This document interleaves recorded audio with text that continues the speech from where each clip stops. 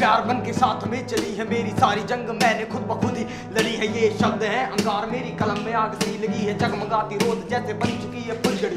ये चमकदार सी है जैसे हथियार सी है, सब बदल रहा है जिंदगी चमत्कार सी। दीवार सी ही तार है गिटार की पर बज रही, शब्दों की चमक से किताब भी सज रही है। जिंदगी बदल चुकी रोज ही बदल रही है, बात करती मुझसे पर मुझको ना समझ रही है। जिंदगी बदल चुकी रोज ही बदल रही है, बात करती मुझसे पर मुझको ना समझ रही है। जिंदगी यार मेरी कट रही है जैसे तैसे यार यार हार मान लूं मैं, बोल यार ऐसे कैसे। जिंदगी बदल चुकी रोज ही बदल रही है, जिंदगी बदल चुकी रोज ही बदल रही है, बात करती मुझसे पर मुझको ना समझ रही है। चीखता ही जाता हूँ आवाज कोई सुनता ना, जिंदगी ही चुनती सबको, जिंदगी को चिंता ना। कठपुतली बन रहे हैं सब पढ़ाई के ही नाम पे, पढ़ाई महंगी ऐसी जैसे सोने के है दाम पे। राइट टू फ्रीडम मन मर्जी अब चुन सकते नहीं, बच्चे पिटते रोज पर आप कर कुछ सकते नहीं। इतने बहादुर लोग कब तो गुनाहों को भी ढकते नहीं है, बोल सारे सच्चे हम फालतू की बातें बकते नहीं। मेरी रात बहुत काम की और बहुत तेज भी, मेरी आवाज का चाटा तेरे चेहरे पे बहुत तेज की। मेरी आवाज के कुछ मायने हैं, हम आपका ही चेहरा हम आपका एक आईना है। आवाज मतलब जागा हुआ अभी होश में हूँ,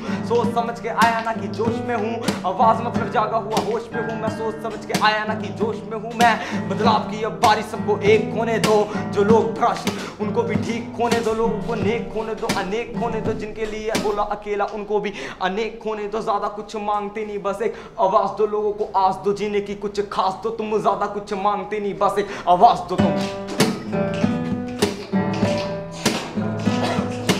आवाज दो तुम।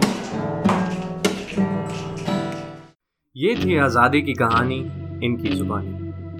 अगर आप भी दुनिया को अपनी आज़ादी का मतलब समझाना चाहते हैं, चाहिए podcasts.hubhopper.com/polo-azadi पर। ये पेज हबहॉपर के फेसबुक या इंस्टाग्राम पर भी आपको मिल जाए।